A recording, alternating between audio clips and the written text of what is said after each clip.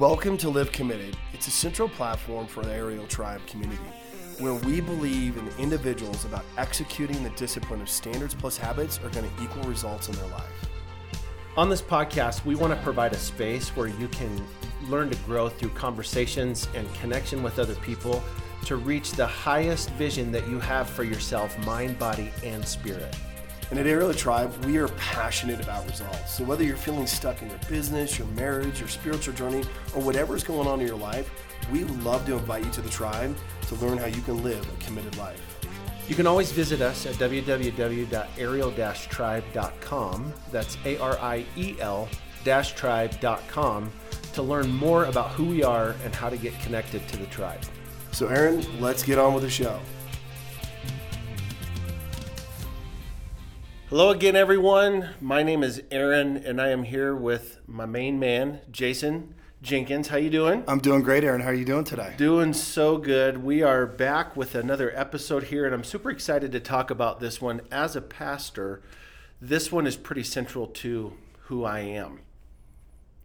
I wanna just offer a piece of my story here so that we can kind of set a context for why we're tackling this topic. Yeah.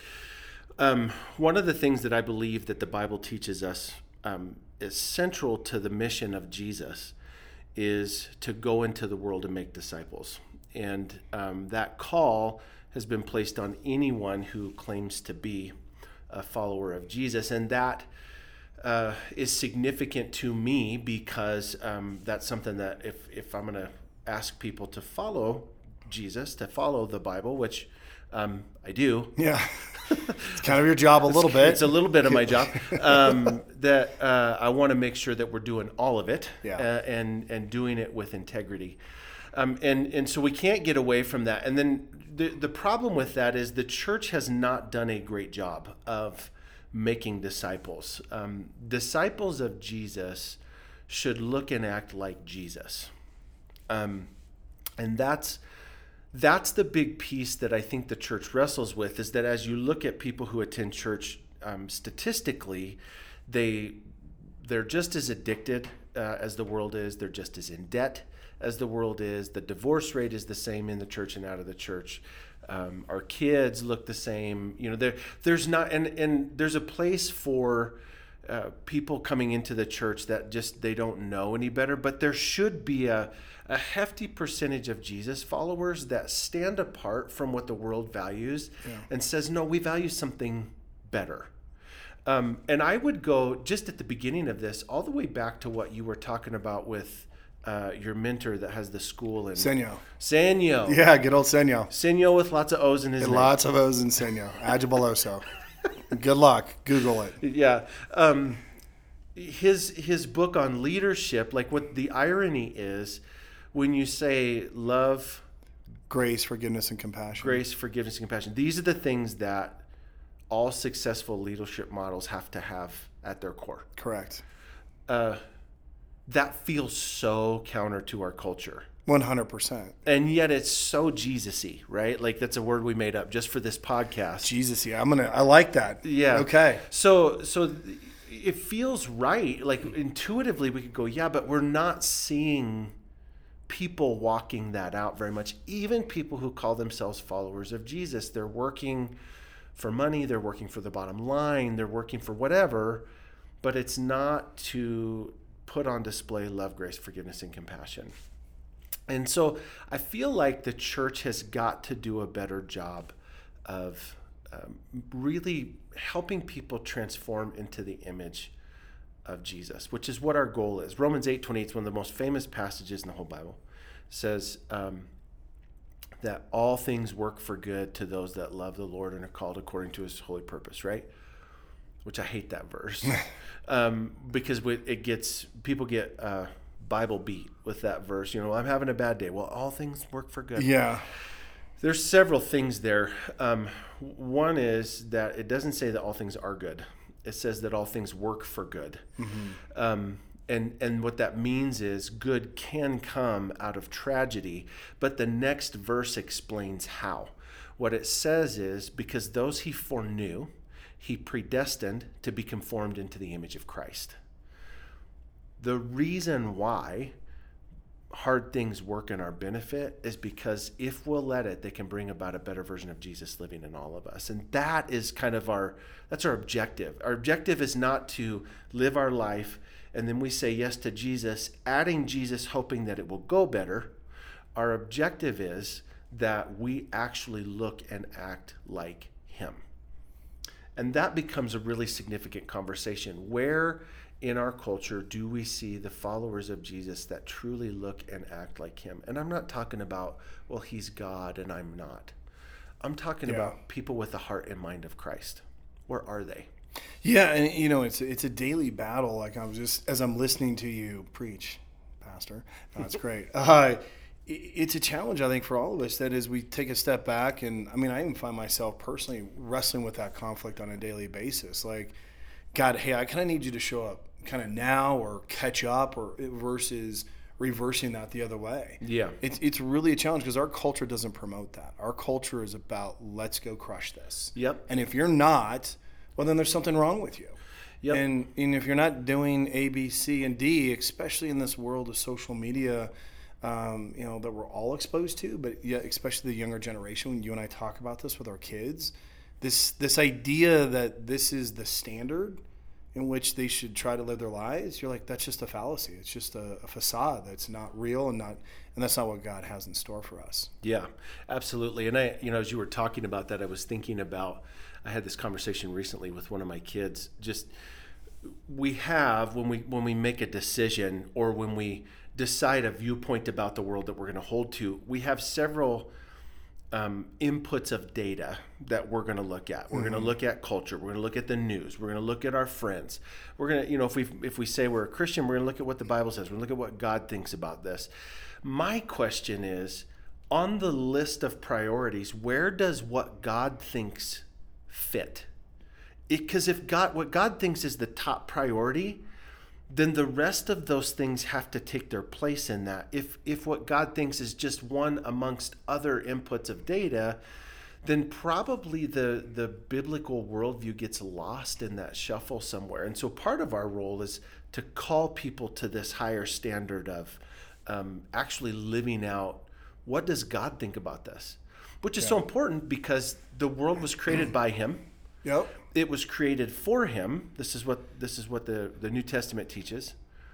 And in him, all things hold together.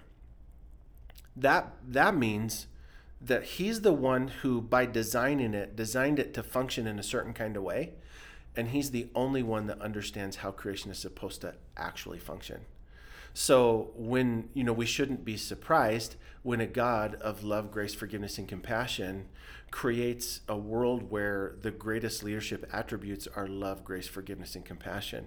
Yeah. Like, that shouldn't surprise us, but we go, wow, that's so counterintuitive because the world we live in is my space, my way, my world, my time, my kingdom, my thoughts, my ideas. These 7 habits, these 7 traits, that's what makes a great leader, when really the foundation is what Senyo talks about. And, and how do you can't get away from that. You can't, because that's really what's sustainable. If you're going to walk in and change a culture, going to change, your family, you're going to find yourself getting back to those every single time. Yeah.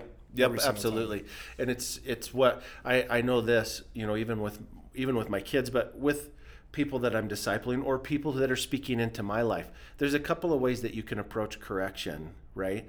One would be, hey, you're wrong, and I want you to know how wrong you are. Yeah. And I want you to feel bad for being wrong, which is efficient. That's an efficient way to communicate, but it's not effective. Like, I don't want to listen to you when you come at me that way. Right. I kind of want to punch you. Yeah. And then run away and never see you never see you again. because it doesn't matter. John Maxwell years ago, he's like, it doesn't matter. People don't care how much you know until they know how much you care, which is kind of a silly reflexive platitude, but it's true. Like, we've got to begin to actually look and act like Jesus, to carry the mind of Christ, his truth, his ideas, but also the heart of Christ, that his mind, his truth is set in the bubble of this heart of love, grace, compassion, and forgiveness. Correct. The other day I was reading in the Bible, and because I do that from time to time, and something hit me that was really interesting. So I have been visiting with my counselor about the aerial tribe and the aerial invitation and the effect that it's having on people. Like I'm surprised. I probably shouldn't be, but I'm surprised at the effect, the transformation that's happening with people in the process of being in these 87 days. And I had this theory that I threw at my counselor, and I said, here's what I think may be the reason why. I think that what may be the reason is because this is pushing whole person development. And the reason why that matters is because, like, let's say, Jason, you have a problem and I have a problem. We're struggling with the same problem, but for you, that problem is rooted in wrong thinking. Like, I have a bad thinking pattern, or I have misinformation in my head, and because of that, I do X. And for me, I'm struggling with it because I have a fracture in the way that I process my feelings, those kinds of things. Well, if you find a tool that is really helpful and transformational for you in dealing with this issue. Yeah. We have the same issue. You give me that tool, it's not helpful. Because for me, the root of that issue is coming from a different place. And I think one of the things that happens in, many of the guys groups that I've been a part of, or the discipleship groups or accountability groups, is we have somebody in the group that finds something that's really helpful for them, and they come in, they're like, I'm so excited about this. Yeah. And they're coming off the top rope, and you have to do this. You've got to do this. Yeah, it's working out. People are like, okay, we'll try it. And then they're like, meh. Like, it didn't really it hit different for them because they were... they agree that the issue is an issue, but it's rooted in something different. And I think that my theory about this holds true. The reason why the aerial invitation is so profound for people is because it's pushing the whole person, mind, body, and spirit at the same time. Everything's moving forward. Correct. And that means that whether or not the problem is rooted in my mind, my heart, in my soul, like I have some kind of a spiritual issue going on, or it's rooted in my body, which we're going to talk about here some, it doesn't matter. It's all growing forward. So I'm attacking the problem from all fronts. So let's say we share the same problem. Yeah. For you, it's mental. For me, it's emotional. It doesn't matter, because for both of us, all of us is growing together as we're Correct. doing this challenge together. And that makes it super transformational. And I think that's what we're seeing with those that are doing the invitation. Yep. Right? Is that, like, to your point, is that you don't know, they're addressing the principles of life. When you talk about, showing compassion, all the way to, hey, doing something active for 30 minutes a day, to all of those things, and then being spiritually, if it's reading the Bible or another spiritual book, you're tapping on all three of those components consistently. And anytime that does that, all of a sudden what you were working on emotionally, my mental, we're seeing that progress. Yep. And that's exciting. Yeah. That's really exciting, because to the point, you can't isolate the heart, you can't isolate the mind. Yeah, you can work on those one pieces, but if I'm going to bring, Aaron Couch forward or Jason Jenkins forward, well, there's the physical component that's going to be a part of that. And you can't dismiss that. Right. And one doesn't overshadow the other. We were just talking about that from a pie chart perspective. Right. The heart's not greater than the mind, and the mind's not greater than the body. All three of them have a balanced approach. And when you do that, that is where that word of transformation begins to take place. And I think what's interesting from my perspective is that each individual is going to feel that in their own unique way. Yeah. Right? So we talk about this on the other episodes of, like, whatever that bear is you're going to go wrestle with, that's going to be unique to each one of us. Yep. I was just talking to my wife about it over the weekend. I'm like, yeah, that's the bear that I see it, and I get to look at it, and it's real, and it wants to show up in my life, and I've got to really deal with that. And then she was like, well, let me tell you about mine. You know what I mean? And how uniquely they are. We're in the same household and married and doing great, but how unique each one of those are, to us as individuals. But when you attack it with the way I think the invitation's set, everyone's going to progress. Yes. It's only going to come down to, like, good old principles of life. You're going to get out of it what you put into it. Yep. And I think that's why we're seeing so many people be affected by it. So I'm currently doing the 87-day challenge with a group of 4 guys, and we're almost done. I think we're in day 73 or 74.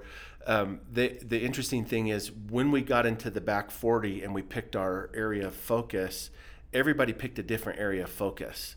For me, I really wanted to tie into a spiritual focus. I wanted to focus more on prayer. I wanted to focus more on just cultivating intimacy with God for me. One of the guys focused on personal development. He's like, I really need to learn how to love myself. And that came from a genuine, sincere place. Like that was really cool. And then really cool. And then another guy was like, I really need to focus on loving my family better. I need to learn how to be a better husband, better father. And so we have these different pieces so the great thing is, if we have a common issue, we can do this together because all parts are growing. If we have a different area of focus, it also works because we're moving forward together with this total development. So we're still talking about the same journey. We're talking about what we're reading. We're talking about how we're disciplining ourselves. We're talking about, what is the Lord showing you? We're talking about all these things holistically. So regardless of where we're coming from, it's working. Yeah. For a long time, the Lord has been working on me about this integrated idea of mind, body, and spirit. And I've been kind of reluctant to talk too much about it because in the church, and especially coming from the stage, when you talk about the value of the physicality of a person, that just feels super fleshly, right? Feels super fleshly. And I have wrestled with that because I recently read an enormous book called Man and Women, He Created Them, The Theology of the Body by Pope John Paul II. And it was, for the most part, it was like wading through mud up to your waist. Yeah, that sounds pretty intense. It was hard to read. What it is a compilation of a series of lectures that he gave. So the unfortunate reality is it was never originally presented as a written document. Oh, okay. It was compiled a series of lectures. And it's hard to read. It's hard to follow. But just about the time I'd be like, okay, I'm done. I can't do this anymore.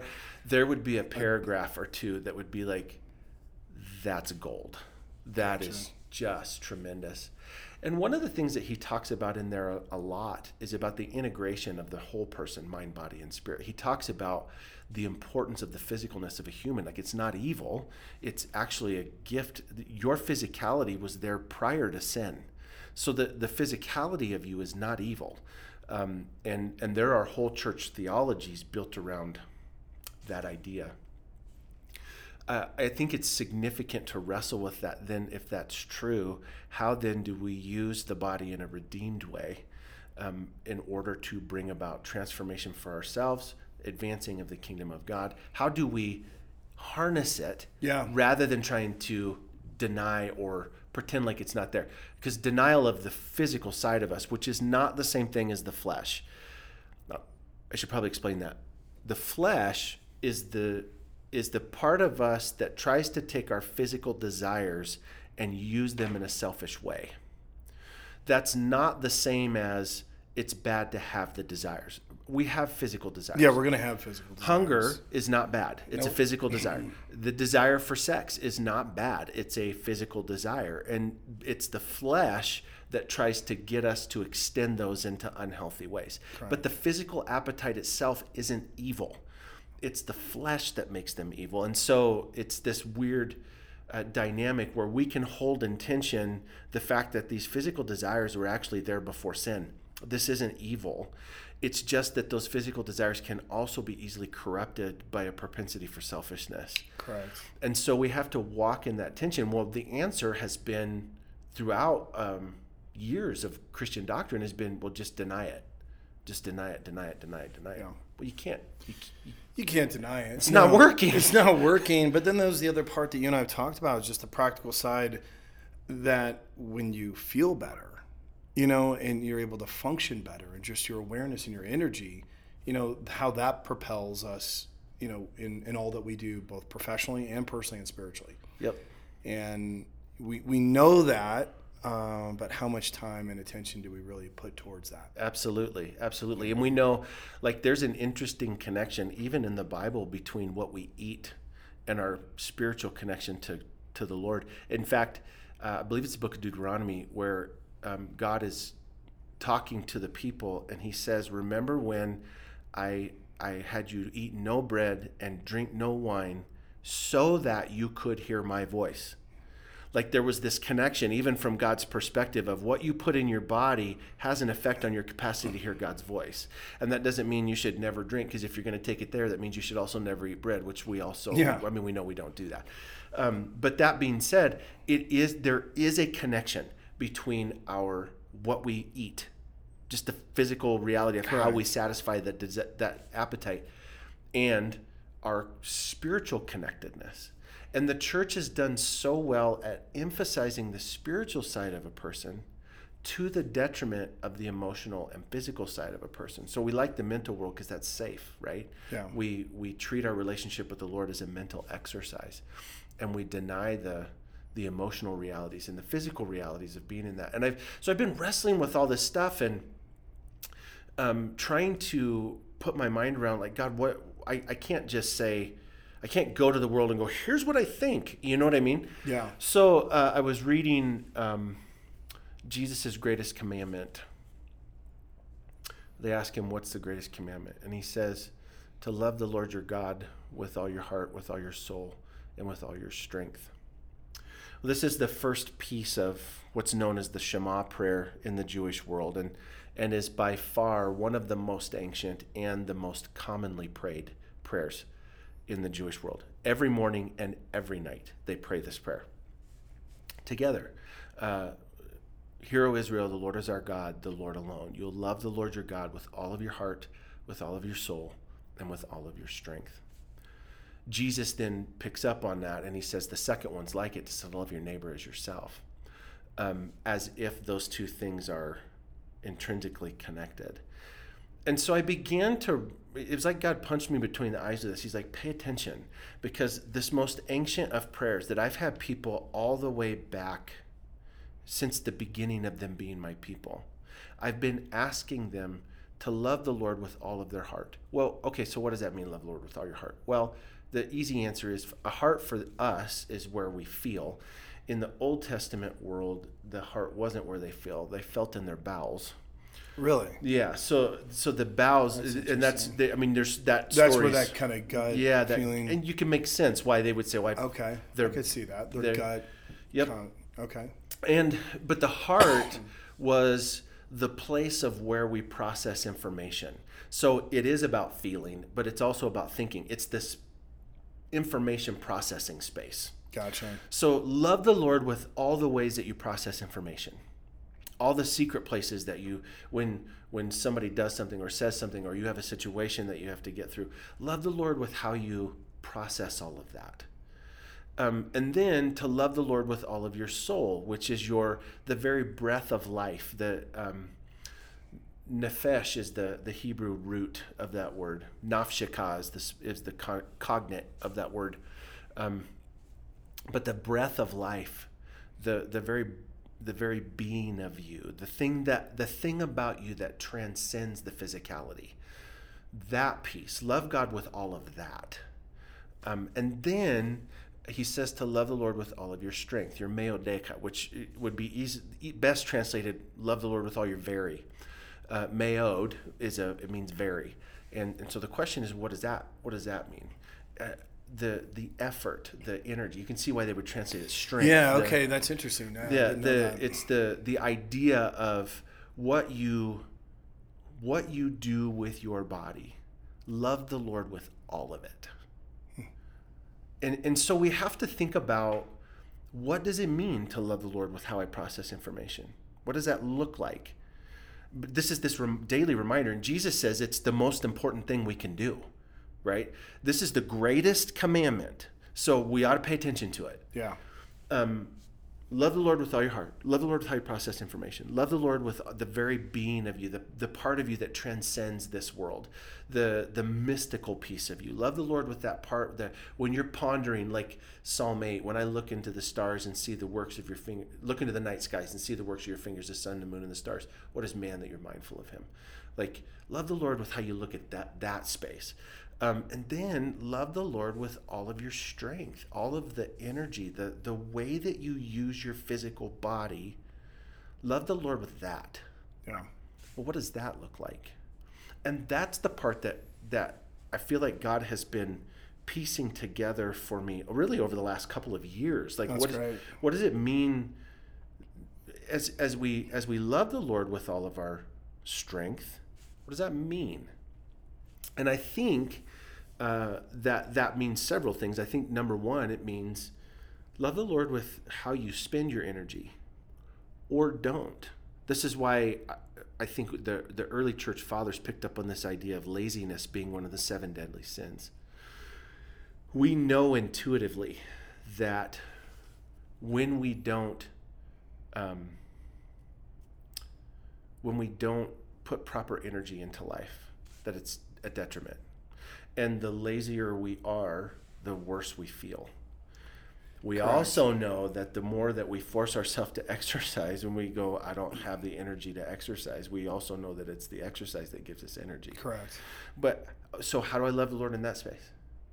When I know that I should be working on a project, but I choose to sit, or when I know that I should be playing with my kids, but I choose to go isolate myself. When I know that I should be working out, but I choose to not do that. I choose to sit and not do anything, be lazy. All of those things are evidences of how we love the Lord with all of our strength. This is why Paul says in 1 Corinthians, he says, I buffet my body, make it my slave. What does that mean? I buffet my body. It doesn't say a buffet. It's spelled the same. I wish it said buffet because I enjoy a good buffet. That would be fun. But that's what does it mean to love the Lord your God with your strength? And I feel like as we are walking through this aerial invitation, this 87 days, what we're finding is that we're really inviting people accidentally. We did it accidentally, unintentionally. But now what we're observing is that people are being invited into this all of your heart, all of your soul, all of your strength, this first and greatest commandment. Yeah, I think it even gets down to, I forget who it was at the church. She was like, man, I don't feel like working out today, but she went for a walk and then it got better to a run and a jog. And that translates over to your spiritual walk. Mm-hmm. It translates over to, your emotional side, because all of a sudden it's progress, it's momentum. So sometimes you don't know which one is going to pull you first. It could be the heart that pulls the physical side, or you're like, yeah, I'm not worried about that. But, just getting out and grinding away starts to pull the spiritual side out. It all comes together in this. It doesn't matter which one's broken. And that's the cool part. Yep. It for all of us, and here's the thing. So I was talking about, we're sharing an issue. You have a mental brokenness. I have an emotional brokenness. About that issue at our root. The truth is, I have other issues that are rooted in mental brokenness. I have other issues. You know what I mean? Like, it's not like my emotions are broken, therefore that's the source of all my problems. Yeah. We're all a combination of all of it. And so it doesn't matter which one's driving which one. What matters is that we're making a right choice to push all three of those at the same time in a good direction. Then all of these issues start to take their proper place within our psyche. Correct. And it's super powerful. Yeah, and if you're listening to this for the first time and you're like, what is this invitation thing all about? Encourage you, one, check it out on the site at aerial-tribe.com. But secondly, it's a 2-phase program that's been built and designed where the first 40 days is focused on a set of daily rituals or practices. And it's the second 40 days, it's going to be the same thing. But like Aaron was mentioning, in that 40 days, what we're finding and what we're discovering is that your heart and your mind and your body is prepared to go wrestle, like I said, with the bear, whatever is that thing. So like you had mentioned, one of the gentlemen was like, I got to love my family better. Yeah. Then the other one was like, I got to love myself better. Yours is, hey, how do I connect better with Christ? And so what is that? Just so for those that are listening, we keep mentioning the Ariel invitation. And the reason we called it an invitation and not a challenge is because the idea is that this is not meant to be accomplished and then, get a certificate or a medal and, look at it on the shelf. The idea is that the invitation is that you want to change your life in a way that's sustainable. Yep. Because you are depositing in all three of these areas equally. I know that's your view, my view. That's why we're doing this. We personally have seen the benefits of that. Know that we're literally doing this on a daily basis in the way of just, okay, God, where are you? And some days we're great at it and some days we're not. But what we do know is that this is a tool that for those that embrace it, grab it and lean into this, your life will change. Absolutely. It just will. And that's not a sales pitch. That's just what we're seeing. Yeah, that's the truth. And there's nothing to sell there. Yeah, the invitation's free. Yeah, it's free. Yeah, exactly. So I think that's what's exciting and why we're doing this is a lot of the times the physical component, and you know this better than myself because you are a pastor and you come from that it's not really preached about. Right. It's just not put a spotlight on, not everyone's got to be able to go run a marathon, that's not the point. The point is that, how can you be your best version? Yep. The point is making your body a slave. That your body physically serves you rather than you serving your body. And that shows up in this is a topic I'd love to be able to preach on, but I think half the church would leave, to like what you eat matters. Yeah. And that doesn't mean you have to be fit. And that's not about what's on the number on the scale. It's not about any of that stuff. Correct. It's about choosing what's right for your body so that you can properly love the Lord with all of your strength. Mm-hmm. Because I can't do it if I'm polluting my body with bad things. Yeah. Well, it gets back to what the research said, right? So fatigueness and inflammation, and what they're starting to realize is all of those things can even contribute to anxieties and depression. I mean, all of that, and it starts to spiral your way down. So. Yep. And then you're missing out on what God has designed for each one of us. I truly believe that. Like God has that fingerprint that says, hey, Aaron, this is what I have designed for you. But we have a responsibility in that. Yes. And we have to step into that in order for, God to, I'm going to say, reveal what he ultimately has, for our lives. There is that, we don't get to sit around and he's like, oh, okay, great for that, not doing much. Let me elevate you or let me, go do this. No, you got to do the hard things. Yep. And that's where you find God. And guess what the hard things are? Love and grace and forgiveness and compassion, right? When you're like, I don't want to forgive that person because they're being a total idiot right now or whatever. And I think that's why I always get back to that because we all need to be reminded of that. Yep, absolutely. And I think to tie this all the way back around to where we started, what does this mean for discipleship? Yeah. Well, I think discipleship at its core is helping someone become everything that God intended them to be. I think living into the mind and heart and actions of Jesus is all about becoming what God created you to become in its fullest sense, not in an 80% way, in a 100% way, to be what God made you to be. I think, Psalm 139 says that God knit you together in your mother's womb. And Proverbs 16 says that all of man's ways seem right to him, but it's the Lord who marks his steps. If God marks our steps, he knits us together in our mother's womb and he marks our steps. I believe that those two things are connected. Oh, they have to be. It's like God, when you were conceived, God looked at the whole world and said, what does the world need? And then he went into your mom's womb and he made it. You are a gift that God gave the world. And so who you are is not a mistake. It's not an accident. It's not a man, that the world would be better off without it. That's just not true.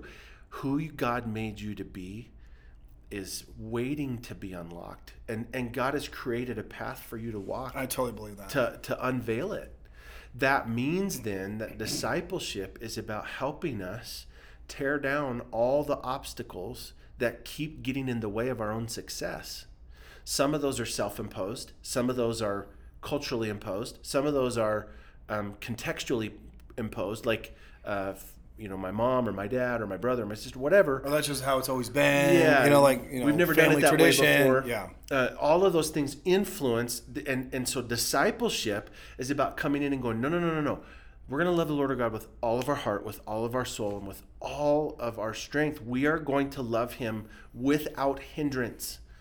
And that means we got to help people tear all those obstacles down. The wrong thinking that allows them to make culturally relevant but biblically contradictory decisions that look good on paper, but we never learn to trust the Lord.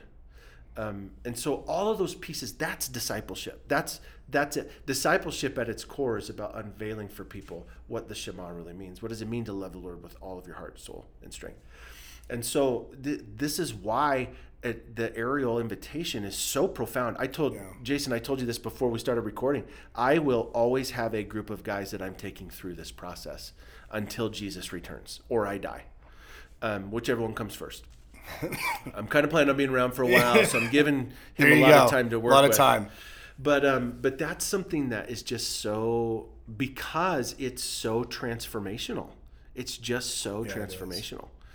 And it's been really, really incredible to watch as we start to push all three of these pieces, mind, body, spirit, together, as we grow them all at the same time.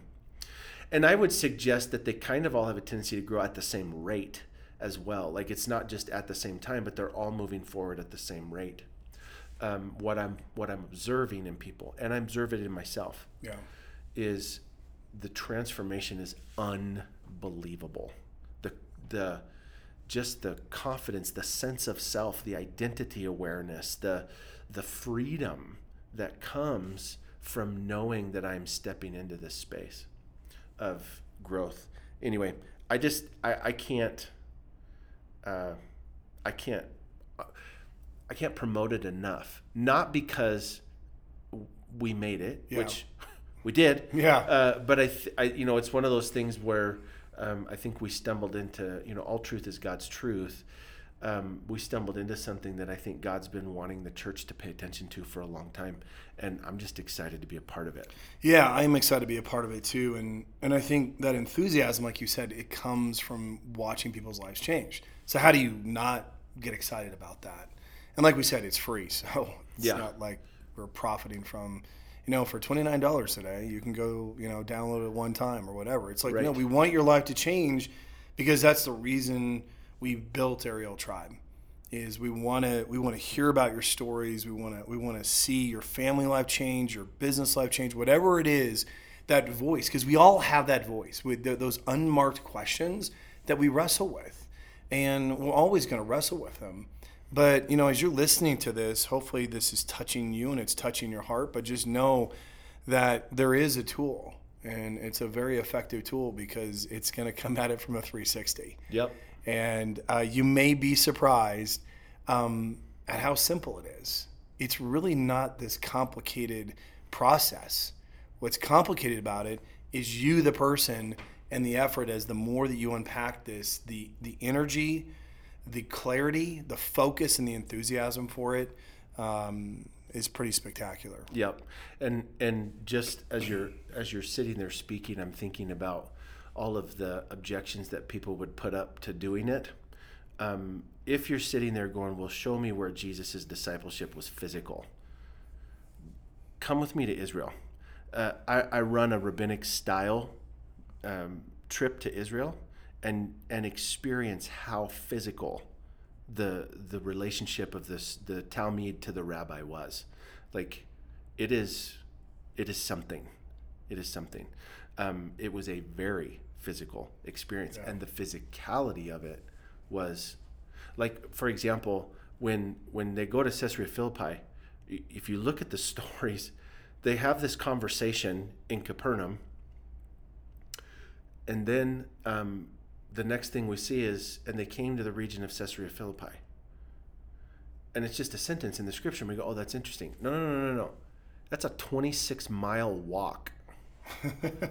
Like, and it would be just like a rabbi to say nothing, like just start walking. He's like, I know where we need to go, and they head off to Caesarea. Like it's 26 miles, right? One way, just to hang out up there. I just think that's like we miss all of the things that are going on around the words. It's not just the words. It's the experience and the context and the things that are going on around that make it so profound and transformational. It's cool. So Jewish prayers and discipleship 2.0. That's what we're talking about today. And that's exciting. Before we tie this down, I want for you got a big announcement about this week. Yeah, this was a really big week. So Prodigy Performance is a supplement company that put together with some partners, and we launched Wednesday with these plant-based, really clean products to help support what we're talking about. We put a lot of money and energy and time into designing these products to do something pretty special. So we're excited about it. And they do something special. I said do. They do something very special. That is, it's fun to watch people use the products. Yeah. And then get excited about, like, I didn't realize a supplement could do this. Yeah. The product, well, I'm actually drinking right in front of you, is I mean, now I feel like I'm selling a product, but it's our green product where, we've designed the products to, when people think of supplements, they typically think of like, oh, well, I've got to go into the gym or I got to do things. No, it's really designed when you talk about that 360, it all starts with your immunity. It all gets back down to that cellular level and really empowering somebody at that point so that you're always strong to go do what you need to go do. And so I'm really proud of it. Like I said, we really put some really smart minds around this. There's a lot of supplements out there, but the other problem is there's not transparency about what's in it, and my feeling about that. Right. And who the partners are, they're really amazing people. Yes. So. Yeah, I'll give you guys one pro tip. If you ever buy a supplement that says proprietary blend, don't take it. Yeah, just don't take it. Don't take it. You need to know what's in it. What are you putting in your body? Yeah. You need to know that, and it matters. And you need to know that you're getting that in the right quantities. Correct. So it's super significant. So if people wanted to check that out, go to becomeaprodigy.com because we believe everyone's a prodigy. And that's kind of what the theme is behind the company is it kind of ties back to this conversation, is that God designed us all to do great things. Prodigies are not for those that we watch on TV and that we hold up in high regards. No, it's to all of us. And so we want to fuel that. We want to encourage it and fuel it. And so I'm really excited about what I think God's going to do with that company. I feel like on the old Bob Newhart show, there was a guy named, what was his name, Larry, and he had his brother Daryl and his other brother Daryl. Oh, I think I know what you're talking about. That was an old reference to television, but every time we talk about Prodigy, I feel like that. My name's Aaron. This is my brother Jason. My other brother Jason. What you guys have done, I'm really proud to know you and to promote it and to support it. And thank you. And I have nothing. I gain nothing from saying this. I gain absolutely nothing from saying this. So I can say it from a real place. It's the real deal. Thanks. I appreciate that. All right. So that's our episode. Appreciate you guys listening. Tune in soon, and we will be back with more good stuff. Thanks, everyone.